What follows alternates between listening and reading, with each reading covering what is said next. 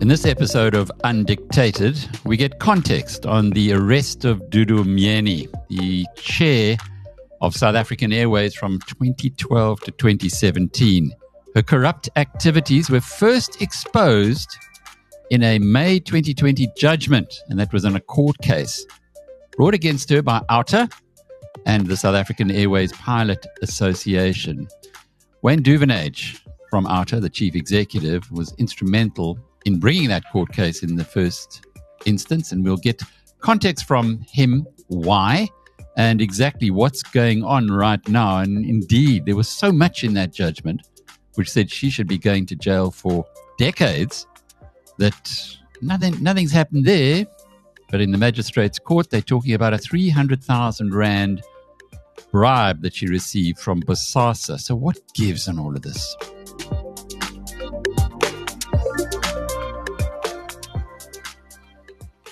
Hey, Wayne, good to be talking. Well, I suppose on the one hand, you're quite happy that Dudu Myeni is finally getting some comeuppance. But if you go back into your court case, and I've read through the 114-page judgment, there was so much in there that should be putting this former primary school teacher behind bars for a long, long, long time. And now we wait until 2023. The judgment, what's it now? 3 years ago. And only now is she being... she was released on 10,000 Rand bail. So it shows you it's not exactly a big issue. What's happening here? Sure, Alec. I mean, one would have hoped that in a normal society where the rule of law flows swiftly and accountability is meted out, that she would have been in orange overalls by today. But unfortunately, we're not in that situation in South Africa. And there are all the constraints in the criminal justice system, which makes this lethargic. It makes it really time-consuming. So I think we've got to, first of all, be glad with the fact that something is now starting to come to the fore. I don't think the NPA and the Hawks would have arrested her and put her into the courts and application for bail if there was nothing there. I think they've got a strong case. So she's now going to be facing the music. But just to take you back, why we went the route that we did to have a declared delinquent. I think, if you recall those days, state capture, although it hadn't been coined then when she was in full flow at SAA with all her shenanigans. The BNP Capital case where she tried to set up a situation where 249 million Rand would flow to a boutique finance house where Cynthia Stimple was the treasury manager of SAA. We do this work. We do it internally. We've got all the processes in place. Why on earth would you want to outsource this? And when she approached us, we could see what was going on. And Dudu was headlines on a regular basis throughout that period, had no idea of how to run an airline, was interfering in the operations as the non-exec chairperson, got rid of good people like Sylvain Bosk, Wolf Meyer, Cynthia, Tulium Share, and others that were doing a good job in keeping that airline, in the black. It was a good airline up until that stage. And it collapsed very shortly and found itself in public in business rescue, all because of the loss of that talent and the mismanagement and the games that were being played with herself, Yaki Kwinane, Nancy, and others that were put in there to plunder, as far as I'm concerned, to wreck a state-owned entity that received billions of rands of bailouts after that. It's a classic. Yeah. Put in by who, Wayne? We believe it's Jacob Zuma. She was very close to him. She was the chairperson of the Jacob Zuma Foundation. Dudu played a classic case of the middleman. We found her even in Eskom interfering with operations and boards and decisions that were taking place. She was on the Mhlatuzi Water Board and at Centlec. I think it was one of those other communications companies, and the big fish for her was SAA as the chairperson, and this was the classic case of state capture. Put people into positions of power, who can make decisions that will manipulate flow of funds into connected cronies' pockets, from where the money then flows back to the patronage structures that are very complex, but it's simple in its execution when you have the power that Jacob Zuma had. Quite brutal. We recall Nenegate. We also recall why Nenegate happened, and it was all to do with Dudu. Dudu wanted her way. Nhlanhla Nene said no. Jacob Zuma fired Nhlanhla. And as a consequence of that, the South African economy took an awful smack. The rand fell out of bed. We had Des van Rooyen pulled into Treasury. It was almost like a coordinated attack on South Africa's Treasury. But that goes back to, as we well know, to 2015. So now we are 8 years later, and all she's being tackled on is security upgrades to a house in Richards Bay by BOSASA, and some travel and hotel bills that BOSASA paid for her. 300,000 Rand in total. As a member of the public, when you look at this, you say, what the heck is going on here? Are they trying to do an Al Capone? In other words, they couldn't get Al Capone for killing so many people in Chicago, the gangster boss, but they did get him on tax fraud. Could it be something like that? I think it is, Alec. The NPA has to be seen to be moving forward, and here's a kingpin in the whole state capture saga. Well, not a kingpin, but an important cog in it. And the court challenge that we had declaring her delinquent for life, there was so much evidence in there, and the judge passed that on to the NPA and said, here, get this information, do the investigations, and do what you have to do. And I think what they're doing, there's some conflict of interest issues that are coming out of that case that are in this latest charge as well. And I believe there will be more cases flowing. So to get the ball rolling, and I think the NPA have learned now, do not bring these big complex cases with multiple charges that take ages and the filibustering and the Stalingrad strategies play out. Simplify and bring multiple separate cases, because eventually one does stick, and make sure they're all strong. And I think that's the strategy with Dudu Myeni. So that's the context of all of this. It isn't saying that she was innocent of all the other crimes against South Africa, but actually this is one that you can hit her with quickly, put her behind bars, and then bring the rest of them. Because I guess when you have a very powerful person, and Jacob Zuma is still a very powerful politician. He's got lots of followers. Heaven knows why. It seems not everybody reads and not everybody actually opens their minds. But you can do that as a starting point, and perhaps some of those will turn around. I want to just remind you of what happened with VBS. If you recall the whole VBS saga, all the inside people initially gave one story until they were told that if they told the truth, they would be immune from prosecution. And as a consequence, something like a dozen of the employees at VBS changed their stories 180 degrees. In other words, if they said it was day, suddenly it became night. They told the truth afterwards.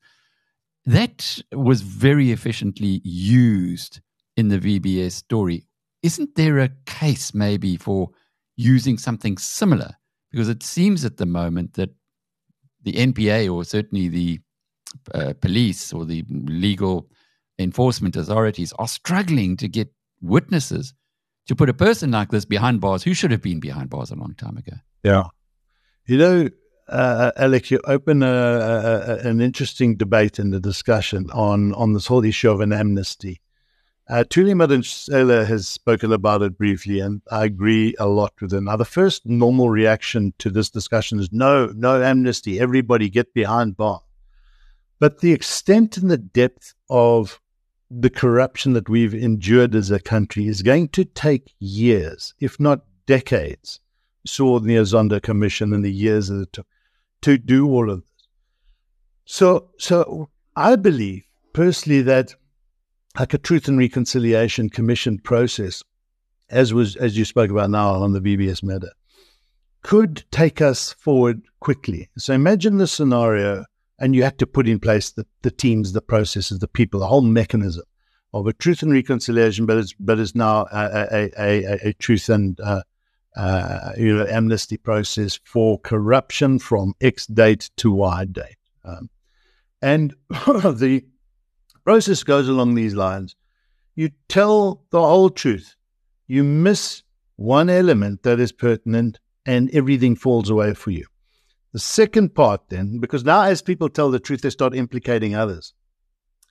The second part is you give back everything that you've gained. So you tell us where the assets are. And if we find out otherwise, again, you lose out, you go to jail. So that house overseas, that Lamborghini Parkway, those all come back to the state. They get sold. The money comes back in. Your benefit in all of this is you don't go to jail, but you still live the life that your friends and family and everybody starts questioning you. You become ostracized in society. So you stay out of jail, we get our money back, and we move on with life and get the stuff behind us. Now, the web that starts. So somebody doesn't want to come forward, but he's implicated or she's implicated. And so you start incarcerating those people. I can tell you that to me would be the best way forward. It's not like I'm saying, let everybody get off the hook. This is where the house of cards comes crumbling down for the connected cronies within the ruling party who are central to the corruption. This is where the detail comes out on Jacob Zuma, on everybody else. And you can't hide from that process, because if you want to stay out of it and you're implicated and you're found guilty, it's a long time in jail and you still lose everything.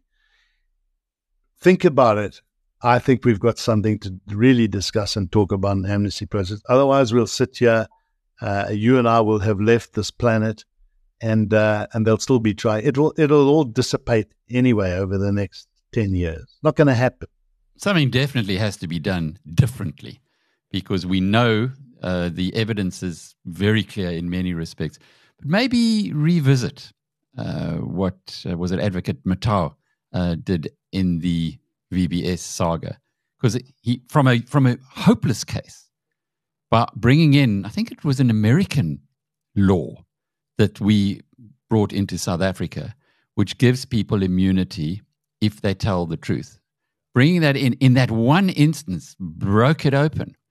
And what you're saying now, and I guess what Thuli Madonsela, as the former public protector, when it was still a very reputable position, tells us is, let's do the same thing again. Let's consider it. How would that happen? Wayne, who would have to make that call? So it would have to be, I think, the president. Maybe this is something that we could call for a referendum on, but it's going to be complex. And again, the emotional knee-jerk reaction is no. But I think we have this debate. It's going to, like the truth and reconciliation process, remember, also complex, undoing the evils and getting the truth out there on apartheid crimes. Same thing. So this is state capture crimes or corruption crimes for a certain period. You have to put in place the process. So like Desmond Tutu headed it up, you would have somebody of that stature heading it up. And as the Zondo Commission process was put in place, so too will this. All the teams, the information flowing in, the secure whistleblowing databases, information coming in, it's going to be complex and it's going to be lengthy, but it's going to be far shorter than what we're going through now. And within a few years, I think we'll learn so much and see who has been implicated, and we will recover a lot, and we will have a lot of people put away, and most of them who do come forward living with the shame of their role in state capture for the rest of their lives, and probably never being able to work in government again, hopefully. And then anyway, they'll pay the price. Let me tell you, there will be accountability meted out in that process. It's a great idea, Wayne, but getting back to Dudu Myeni, how the devil did she get such a very powerful position, being as incompetent as she is, in the first place? I guess you can say and ask the same question about many people in many positions of power and in cabinet of the ruling party. So Dudu Myeni, as you say, a qualified teacher, primary school teacher, very close to the president. It's patronage. It's there are no rules that says you have to have a master's or this qualification or that qualification. Is a non-executive director position.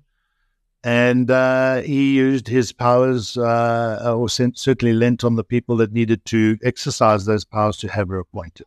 That's simple, with the intent, with the message to go in there and make way for the procurement processes. So remember, there was the Airbus deal. And Airbus, fortunately, said, not on our watch. She was trying to cancel them and take the leases of these planes through other middlemen. So the thing about procurement in government is you have layers of facilitation fees and facilitators and people and middlemen. That's exactly on the BNP Capital matter as well, where they all get their cut, where they all justify some markup. And that's where the funds flow, as I say. So we all said that. How on earth, I think she took over from Cheryl Carolus and others who just decided they were going to get out of there because this was non-compliance on steroids and bad governance. And Dudu found a way into that spot. Not difficult to do that. The plundering started. Russell Loubser, very respected businessman, former CEO of the Johannesburg Stock Exchange, very involved still at First Rand Group, said at the time after he was one of the directors who left with Cheryl Carolus, he said that he has never seen as useless a director on BizNews as Dudu Myeni. Now, we're going back to, again, 7-8 years ago, with that kind of disendorsement, if you like. You have to look at us as a society and say, well, why did we accept it? Why did this society accept all of this stuff? It was very much in the public domain. Or are we accused as a society of not giving a damn? And I think you have to exclude activists like yourself from this. But generally, the South African society wouldn't that have moved people to perhaps being a little bit more attentive? You see, Alec, it's a good question. What happens in life is that journalists like yourselves and the free press raise the concerns. The public read this information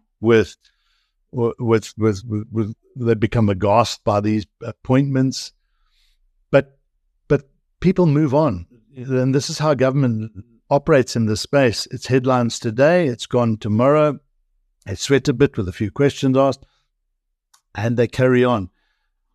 The business world, and we're all trying to get on with our busy pace of lives. We're frustrated. We express our concerns and social media and everywhere. And government just doesn't give a damn. So civil society activists like ourselves bury ourselves in saying, no, we can't let go. We have to hold her to account in some way. We were laying charges against various ministers and as well for their conduct. We knew that those were being sidelined and put into the bottom shelf while Sean Abrams was in power. But we also knew that laying those charges will be used one day when the rule of law starts to come to the fore.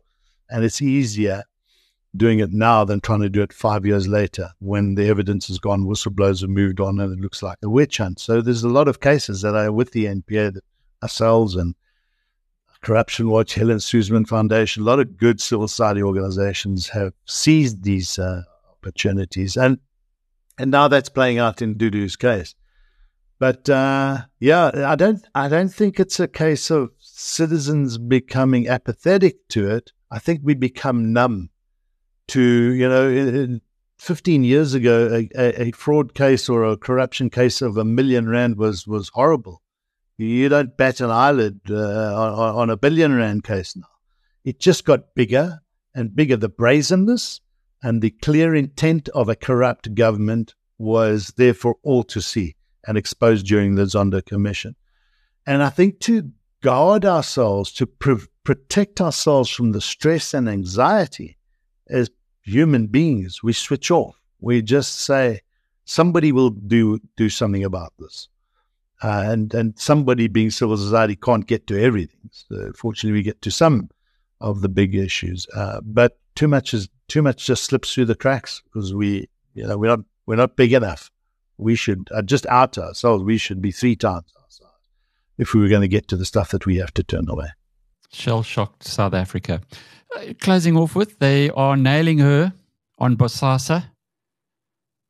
BOSASA was a heck of a much bigger scandal or fraud than just 300,000 Rand that Dudu Myeni and Trevor Mthunja got. So are we expecting more on that front as well? I think so. Angelo Grisi's statements let the cat out of the bag on so much. And BOSASA, by the way, was headline news. They were thick as thieves in corruption for many, many years, Gavin Watson and his cronies, with all the contracts they were getting in the prisons and so forth. So that BOSASA dealings over decades is still going to come to the fore. But Dudu Myeni is just one small element in that, and we hope that sticks and that she's held accountable. Thanks for the context. Wayne Duvenage is the Chief Executive of the organisation Undoing Tax Abuse, OUTA. I'm Alec Hogg for Undictated of BizNews.com.